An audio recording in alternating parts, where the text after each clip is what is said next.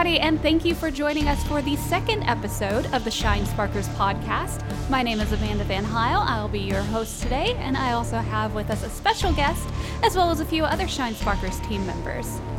Hey there, I'm Darren. I'm the founder of Shine Sparkers, and I like to get involved in everything that's going on the website and in the Metroid community.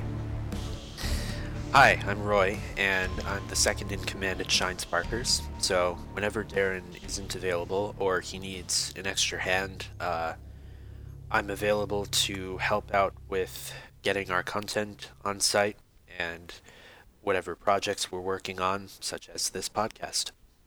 And we also have a very special guest with us, Maserati. Hello, I'm a freelance musician. I'm Christopher Keith, otherwise known as Maserati. I've worked in a couple of studios as a recording keyboardist and composer, as well as worked on various short films and series online.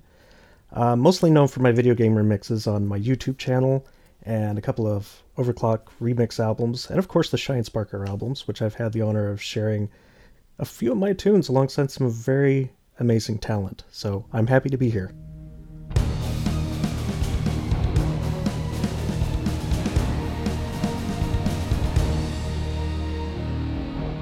It's great to have you on the podcast, Maserati. Gosh, it's been so long since we did the first Harmony of a Hunter. It's almost been 10 years already. Almost 10 years, it's amazing. And I was actually listening to Harmony of a Hunter earlier, and just before the podcast, and I was listening to some of the music that you put together, and it really does hold up, especially Hostile Shadows. Which I believe at the time we talked about the different music from Metroid Prime 2 Echoes and each of the bosses. And I think at the time people wasn't taking those tracks, so I think in a sort of attempt to try and get them featured on the album, I asked you to put together a sort of a mashup of different tracks, and you did a really good job. But yes, there was 5 tracks in total, I believe. We had Desperation and Hostile Shadows from the first Harmony of a Hunter, and then for 101% run we had Incoming Kraid, and you also did some teaser music for one of our trailers. And then I believe in Harmony of Heroes you also did Adventures in the Greenest Greens, which was a Kirby track, which was fantastic. Do you have any memories or thoughts of those tracks from back then? I think Desperation was the first track I worked on, if I remember right. And it came together so quickly that I think that's why I ended up taking another track. I've always hated my mix downs, even to this day. I'm still struggling with so much of it. Because there's a lot of tutorials out there for like EDM or rock or orchestra, but not all 3 of them put together. Yes. So, and then there was also a spell checker that incorrectly labeled Desperation with an A. I see. Right. It was like that I think for a on the while. Final release, we actually had you guys caught D, that, thankfully, before it was released. That was embarrassing. It'd be a bit embarrassing if we didn't notice 10 years later, but I'm glad you pointed that one out. But yes, with Desperation in particular, I really liked, because when I was looking for someone to cover that track, I really liked the theme, and I wanted to find someone that could do it justice, and I'm happy to say that all these years later, you certainly did it justice. It was definitely the correct approach. Brings a smile to my heart. But yes, was there any other thoughts from back then of any other tracks that you worked on? Hostile Shadows was a beast. I mean, it was kind of like a boss rush, and I wanted it to be dark and heavy, and felt that I could string them together and yet still be instantly identifiable, because, you know, there's a lot of people that really love that music, even though it wasn't a series I grew up on like the older ones. Because I'm an old fogey now. Well, yeah, because I think you incorporated, I think it was the Morbis, the Chica, the, was it Quadraxis, and I think Emperor Ing as well went into that.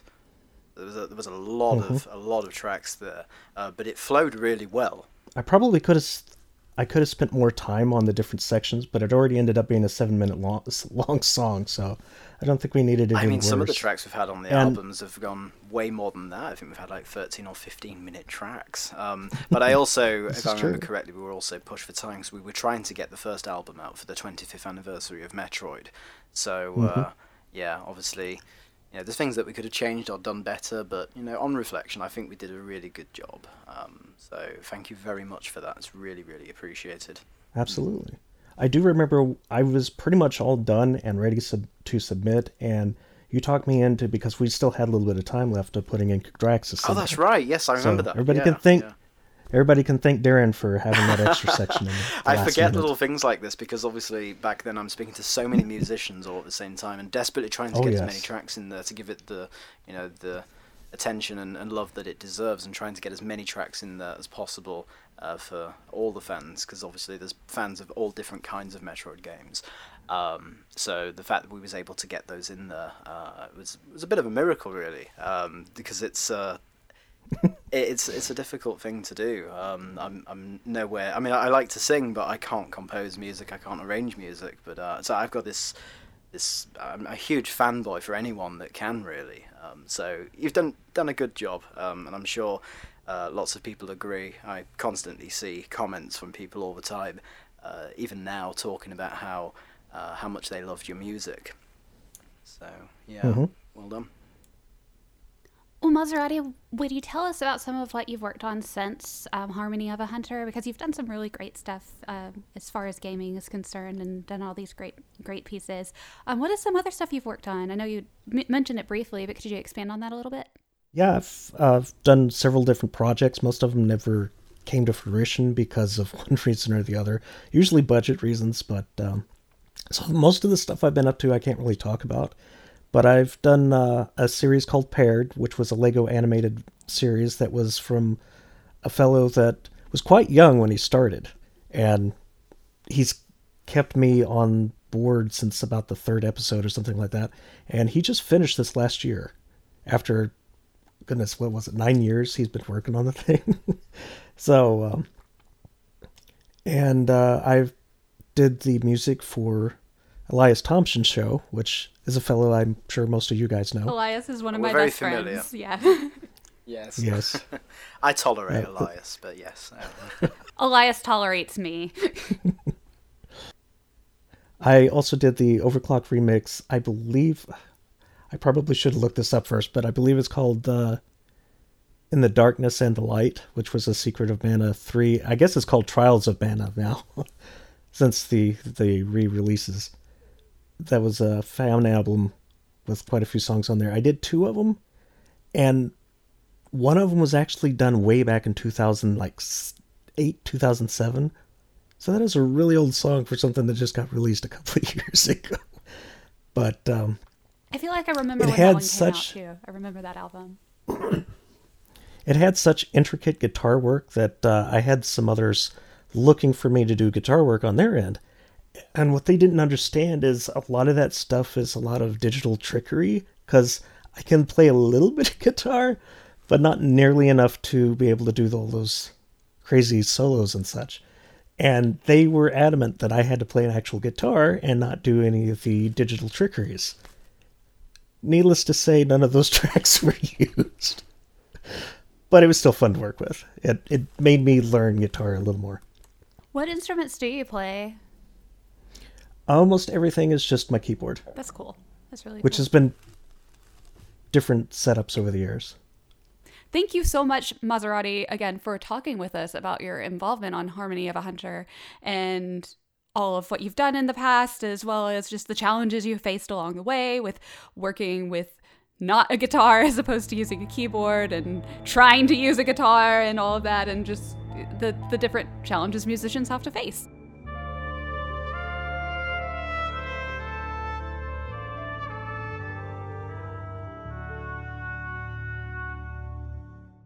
All right, so I have a question for all of you.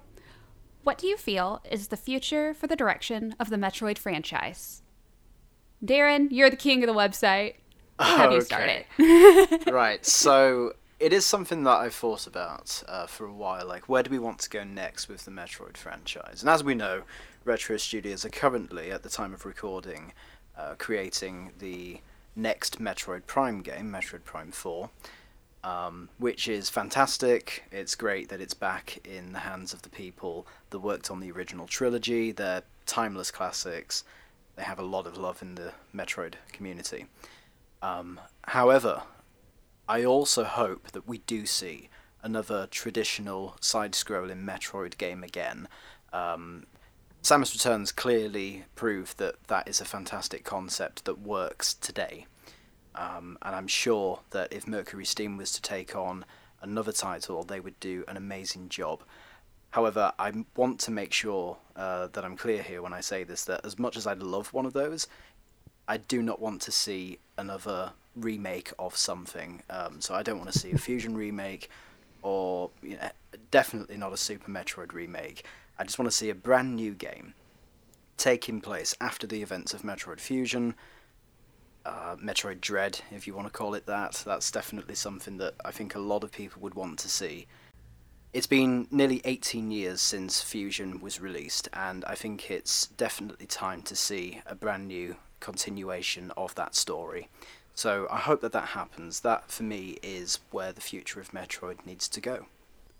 I am definitely excited about Metroid Prime 4. I really want to see just the big budget, high graphics of a new Metroid game. But I'm also with Darren here. There is definitely a demand for more side scrollers, especially like with games like Hollow Knight and Ori and the Blind Forest. We're definitely seeing that that's still what fans really enjoy. And also that side scroller style of Metroid, I mean, that created its own genre. So I could easily see a new one coming out. And yeah, I mean, it would be great to have something that's not a remake. Because we saw that recently, like with A Link Between Worlds and versus A Link's Awakening. It's a remake, but it's still that same style. And I would love to see just another Metroid game that follows that same formula and same style, but completely new, a new story taking place later on. I think that's definitely something we could see, but I think the big thing is just Metroid Prime 4 happening, and that's what we're all waiting for. But there's certainly a demand, and I'm glad that independent studios are making a lot of side scrollers, doing the Metroidvania style games, because it's showing bigger studios that that's what people want to play. Yeah, Amanda, like you said, I think Prime 4 is going to be amazing for multiple reasons. Obviously, we're going to have another Prime game, but as you said, an entire new generation of fans will get to experience it for the first time, and we'll get to see our favorite games, with modern technology and with gameplay enhancements. I can't wait to see what new mechanics they're going to introduce. I don't want another remake either. I think that if they try to remake Super Metroid, that one shouldn't be touched. It's timeless. It still holds up to this day.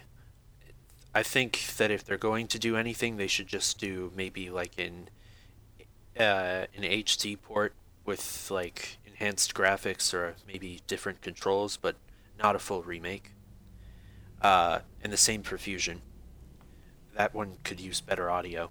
The next 2D Metroid game should happen after Fusion. It should continue the story of Fusion. I'd like to see it with Samus Returns style gameplay and graphics, and with some expanded gameplay with the power of the Switch, because it should not be on 3DS anymore. I think at this point the 3DS is discontinued, I don't think we're going to see another game on that. As much as I would love to see one, because the two screens are fantastic. Just to have the map always on one screen while you're playing LON, I think is a really good idea. But unfortunately, that probably won't happen this time. Yeah, the 3DS, I think at this point is a zombie. Some developers might be supporting it, but overall it's pretty much done for. I don't know where Metroid Prime 4 is at in the development stage. It seems like they're taking a lot of time for it, so I'm hoping that's more about getting everything perfect than it is some really big problem that they have to keep restarting. Because that usually ends up being not so good. Great vocabulary Think there. Duke Nukem Forever. Yeah. And I'm like the rest of you. I think a Fusion sequel is probably the best place to take a Metroidvania attempt.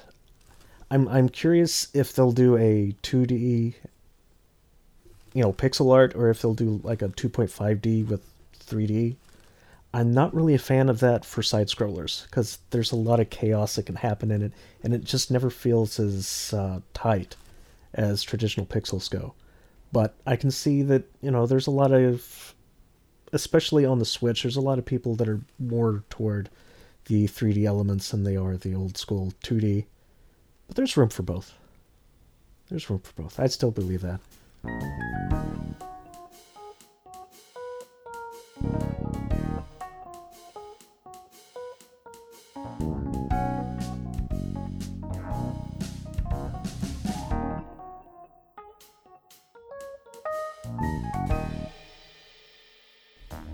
Well, we do have a few mailbag questions for this episode. Our first one is from Griffin Olney. The question is, what would be the best way for newcomers to get into the series? For me, I would say Super Metroid would be a good start. I would not recommend starting off with the very first one because that's just kind of difficult. But Super Metroid is a good starting point because that at least gives you an idea as to the roots of the series. And then I'm going to say probably just Metroid Prime maybe would be the next good spot.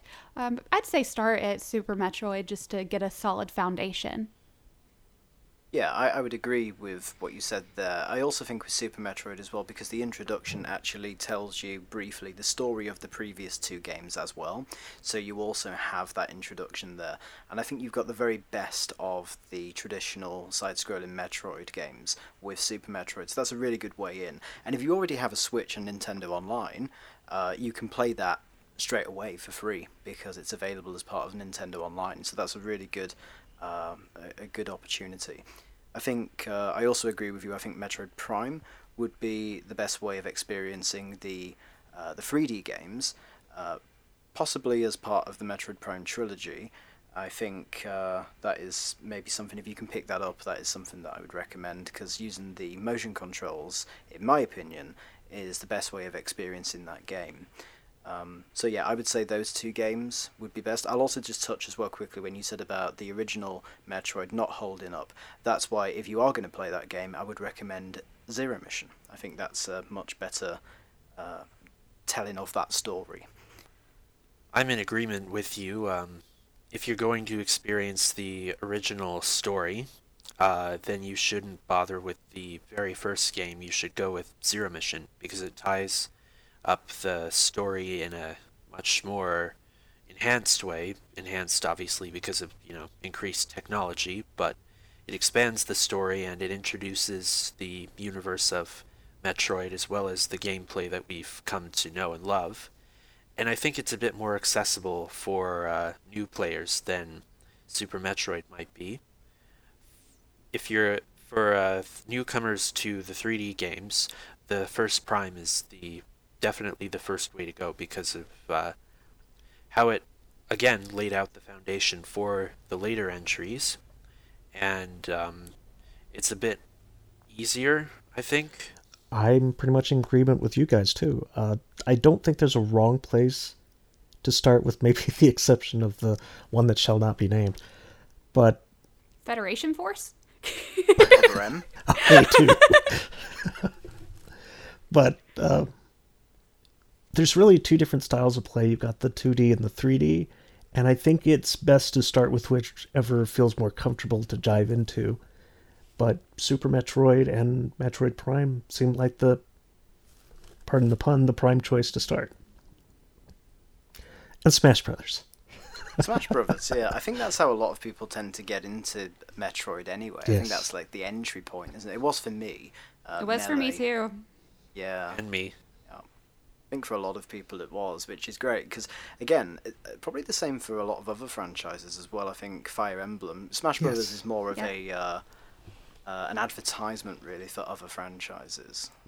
That's how I learned about Fire Emblem. That's how I learned about Metroid. That's how I learned about Earthbound. Yeah. Smash Bros. Is a great way to... It's a gateway game. It is, yeah. I was about to say. We should definitely put a podcast together on that topic at some point, for sure. Oh my gosh, that can be our next topic. That'll be next episode. If you all want to hear an episode of that, let us know and we'll make it happen. Sound like such a YouTuber there. All right, well, we have one more mailbag question. This is from Porvia Art. The question is, I love how Metroid games guide the player wordlessly with an invisible hand. Do you experience this as well? And what are your views on subtle player influences like this in game design? So the cool thing about how it would guide players with an invisible hand, that sort of thing came about in early games due to just restraints on, or constraints, I don't know what the word is. I'll try that again. That using like an invisible hand to guide players really came along in early games just because there was only so much they could do technologically. There wasn't a way of them just to go, hey, over here, this is where you go. Here's a little dot, follow this dot, and you get there. And so it made things a bit more intuitive, and it also made it feel like you were figuring things out a little bit better. So I definitely get what they're saying there, and I've seen it in other games, and don't see it as much anymore because games don't depend on it as a way to get through. They have ways of just spelling it out for you what you need to do now. And I think a really good example of this sort of invisible hand is Super Metroid. Because Super Metroid not only guides you where you need to go naturally, there isn't any tutorials, there's no spoken dialogue, there's no written dialogue, but you learn where to go because there's certain things that you need to do with certain items, for example, that helps you progress. Also, like, there's certain pauses on doors where you can't just go into a room and then straight out. You've got to focus on the room. I think one in particular is the gold statue chamber. You know that this is a place that you need to come back to, and you sort of take it in. So I think, yeah, Super Metroid, I would describe it as it's storytelling without the use of words and any kind of narrative. And I think it's a really good example of what you described there, Porvia. All right, Roy? Yeah, I agree. Super Metroid is probably the pinnacle of show don't tell, or guiding the player with an invisible hand. One of the problems, or maybe not problems, but something that the later games in the Metroid series kind of abandon is the invisible hand. Some of them do, in some cases it is a bit optional, like you can turn off the hint system in the primes, or Zero Mission, you don't have to use the Chozo statues that tell you where items are. So, a lot of modern games are loaded with tutorials, and I like how Super Metroid or some other games kind of have hidden tutorials, like, whenever you pick up an item in Metroid, you have to use it immediately after in order to get out. Like in the first Prime, when you're going through that Morph Ball maze to get to the power bombs, once you get them, you have to use them to destroy an obstruction that will let you get out of the room. Stuff like that is really intelligent, and it makes the player think, and it's better than simply throwing a bunch of text in their face, telling them what to do. Maserati, what are your thoughts? I think Roy brought up an excellent point, that the games out there, a lot of them do have too big of a tutorial that it can even take you out of the game experience entirely. And a lot of the classics, especially in the NES and Super Nintendo days, they basically made the first level or the first section a tutorial, and then they progressively add things to the game so that you're never overwhelmed at any point. You know what each item is supposed to do, largely because of, like Roy said, you immediately have to use it, and there's your tutorial. You're ready to go. That's that guiding hand. And you could almost call most of the Metroid games an open world game, with the exception that they do want you to travel a certain path, and it makes sense that you do this path. It never springs in your mind that this doesn't make any sense of why I'm doing this. Now, we've talked about where we would like to see the Metroid series go, or where we think it may go, but we want to know what you guys think. So what do you think is going to be the future of the Metroid series? Use hashtag ShineSparkers on Twitter, or comment on our Facebook page for the post for episode 2. Well, that is all for our second episode of the Shine Sparkers podcast. We really thank you guys for listening. Maserati, where can people find you and all of the work you've done? I've sadly kind of gotten away from social media, so my Facebook and Twitter is just kind of sitting there these days. But you can certainly find me on YouTube under Maserati, Mozzarati. And there's just a whole bunch of stuff on there. And lately I'm doing a fighting game versus series of just random fighting game stuff that I pick out.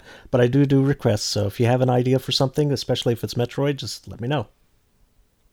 Well, thank you so much again, Maserati, for joining us. We're so happy you were able to come and talk with us today. Happy to be here. And thank you so much for listening, and we will see you next mission. Bye. See you next mission. Bye. See y'all later.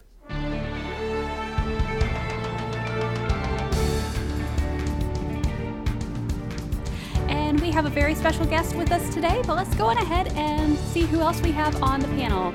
I just said panel. I'm so used to doing panels. Oh my gosh. Doing conventions 2 weeks in a row with back-to-back conventions and panels and all that. Like, it just used to saying panel nonstop. Oh, that's okay. Okay, I think that was a good clap. I think it was an excellent clap. Alrighty. The clap to end all claps. Hey there, I'm Darren. I am the founder of Shine Sparkers, and I get involved in everything on the website, from interviews, podcasts, and introducing guests like Maserati, which will be, never mind, scrap that doesn't work. Let's forget that one. I'll start that again. I've worked on a couple of studios that worked with start over. Start it again, that's fine. Hello. I'm a freelance musician who has been imported from Oregon to... Wow, you think Oregon? I wouldn't have never talked on the... Yeah, okay. Don't worry. It's been a while. That's fine. Oh, are we allowed to curse in this podcast? No, well, I prefer not to at this point, if we can Family help it, friendly. But... Okay. Greetings, I'm a freelance musician named Maserati, also known as Christopher Keith. I've worked on a couple of studios. Why am I saying that? I've worked with a couple of studios and recorded as All right, thank you so much, Maserati, for talking with us about your involvement on Hunter. So let's go on to our primary topic, and that is what we feel is the direction of the Metroid franchise. That's not a word. Franchise. Franchise. A franchise. That's Franchise. when fans take over and make fanfics real. Alrighty. There we go. Quick, Urban Dictionary. Let's claim it. Now, we've talked about how we see the future of the Metroid series, but we want to know what you guys think. Where do you think the future of the Metroid series should go? Use hashtag... let me just try that from the top. Whatever the word is. Tart. Words are a thing. Alrighty. So let's go on ahead and discuss our... I got tongue-tied there, so let me try that again. He's losing a voice as well. Yeah, I had to do a lot of screaming yesterday in a podcast, in an audio drama I was recording. So had to do a whole lot of screaming. That was fun. At least it's not as severe as a concussion that you had. That's true. Podcast. That's gone. That's long gone. Yes. Scratchy throat I can deal with. All right. Someone even responded, quoting you, "I hit my head." That's They fantastic. did. I saw that. It was on Twitter, wasn't it? Yeah. Oh my god. That is fantastic. All right. Well, thank you. That'll be like your catchphrase. That is going to be my catchphrase forever. Like, I hit my head. Sorry. I hit my head. All right. Let me try that again. I'm with the two of you. Prime 4 is going to be life-changing, I hope. No, I'm gonna start that again. I was gonna say that might be a bit dramatic, Roy. It will totally be life-changing. It will change the world. It will be. Yes. So again, thank you so much for listening, and we will see you next episode. Or again, thank you guys so much for listening, and we will...